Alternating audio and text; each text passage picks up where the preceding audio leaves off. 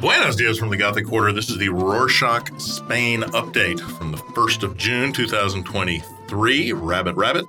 Quick summary of what's going down in Spain. Election results are in, and the People's Party, or PP, mopped the floor on Sunday, the 28th. They mopped the floor with the current governing party, the Spanish Socialist Workers' Party, or PSOE, in the regional and local election. After a busy Sunday of voting, kicking off the week on Monday the 29th, the president of the government, Pedro Sanchez, released an institutional statement announcing that the general elections will take place 5 months before schedule on the 23rd of July instead of December 2023, perhaps because he hopes a lot of people will be on vacation and only the enthusiastic socialists who got their butts kicked will come out to vote. Call will be formalized at the Council of Ministers and released on the official government website. With this call of elections, Sanchez hopes to appeal to left-wing voters, asking whether they want to consolidate the results of the local and regional elections nationally or prevent a sweeping victory for the right at the national level. The 12 regions out of 17 that held elections on Sunday, only 3 will retain socialist dominance. The right-leaning People's Party will likely govern with the rest. The coalitions and pacts to be discussed with the far right-leaning party Vox for some of these regions. How quickly can an entire Spanish village vote for their local candidates? On Sunday the 28th, 7 out of 9 registered voters in Villarroya in La Rioja region, formerly PSOE, changed to People's Party, beat their previous record of 32 sections by 2 seconds.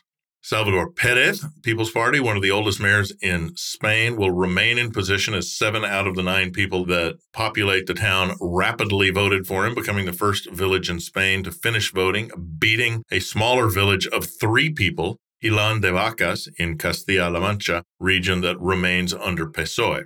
While voters flocked to the polls, how many regions and local seats did the right-leaning Partido Popular snatch from the left-leaning socialist PSOE? In the capital, the People's Party was the party with the most votes in all districts, even in places where the left is historically more supported, like Puente de Vallecas, where the People's Party got over 26% of votes compared to left-leaning Mas Madrid with 25%. In the community of Valencia, the People's Party swung just over 35% of votes, crazy for Valencia, while PSOE got 28%. However, the biggest surprise of Sunday's results was Extremadura, previously a socialist stronghold with PSOE and People's Party drawing equally, although support for nationalistic, fascist, curious Vox would place the region towards the right overall. Regardless of what happens next, Sanchez says, the will of the people will prevail as polls and Sunday's results show the Partido Popular has gained popularity. Speaking of the PP, is Community of Madrid's president Isabel Díaz Ayuso a loose cannon or an asset to the right-leaning party?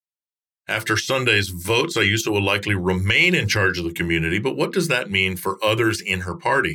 As a political spearhead and leader, she has grown in popularity and hatred since 2019. Some love her for her defensive values, whatever those are, while others call her a healthcare terrorist over concerns that she cared more about business than hospitals during the pandemic. Since she was elected in 2022, Ayuso has butted heads with nationalist PP leader Alberto Núñez Feijóo, most recently over her comments about the Basque Nationalist Party EH Bildu candidates declaring that the Basque Party should be made illegal, something Núñez Feijóo doesn't endorse.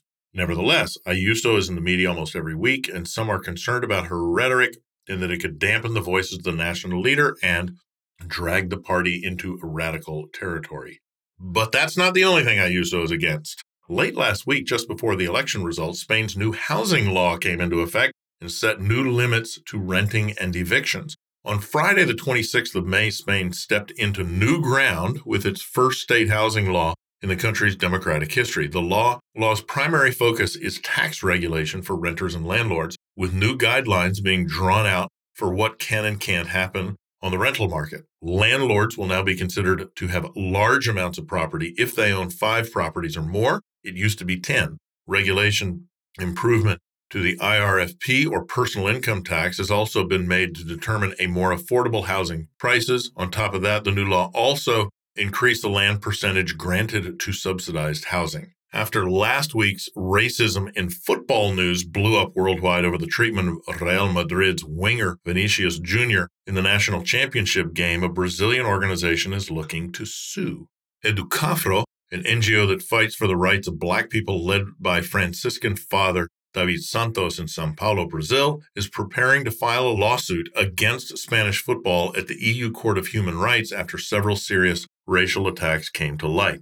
Since 2021, Vinicius Jr. has been racially abused by fans on several occasions, incidents repeatedly brushed off by bosses of La Liga and the Royal Spanish Football Federation, or Real Federación Española de Fútbol. Since the game on Sunday the 21st, anti-racist protests and black rights movements have marched through Rio de Janeiro and Brasilia. Want to find out more about the story? Link in the show notes. In other news, millions of Spanish speakers move to the Iberian Peninsula every year, and vice versa. However, shared lingo isn't always on the same page. Hence the rise of viral social media videos where people talk about what they wish they had known before living in another country, particularly those who share a language. Bea Adams, a Venezuelan living in Barcelona, is one of those content creators. Their tips and advice for fellow compatriots to successfully integrate into Spain has given them over 1,000 followers. The main tips include avoiding talking about football or politics, as those are delicate subjects. Avoid using the colloquial word ahorita, as Castilian Spanish is much more literal, and forget thinking that Spain is all about paella, bullfighting, and flamenco. But hey, you, listening to this, anything you wish you'd known more about when you moved to Spain, or that you think people should know because you're from Spain, or just anybody who knows anything or cares about Spain that you think is sort of missing from the general discussion, please let us know. Next up, torrential rain has been affecting much of Europe throughout May, but it looks like it'll continue a little while longer in Spain. The State Meteorological Agency has warned that heavy rain, electrical storms, and hail will affect most of mainland Spain in the next few weeks, as well as the Balearic Islands. The agency reports that the heaviest and hardest hit areas will most likely be in the northwest and northeast of the country. While the storms aren't set to be as extreme as what occurred in other parts of Europe, such as Italy, travel warnings have been given. While regions of Spain are on the yellow alert for storms and rains, the wind also has a say this week as it prevents the launch of Spain's first reusable space rocket. Early on Wednesday, the 31st, Miura-1, a rocket developed by Payload Aerospace, or PLD, got the green light to launch. However, unfavorable weather forecasts put the plans on hold.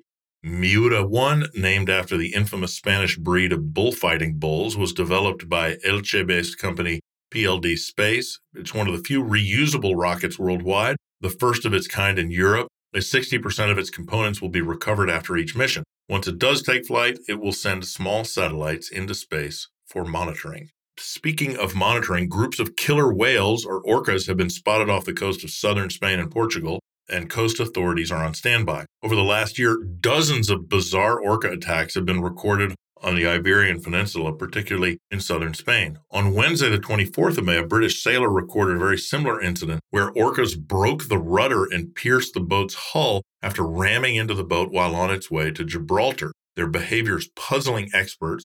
A group of whales saying that it's likely playing around, as orcas are highly playful marine animals, showcased by the fact that once the boats were immobilized, the attacks stopped.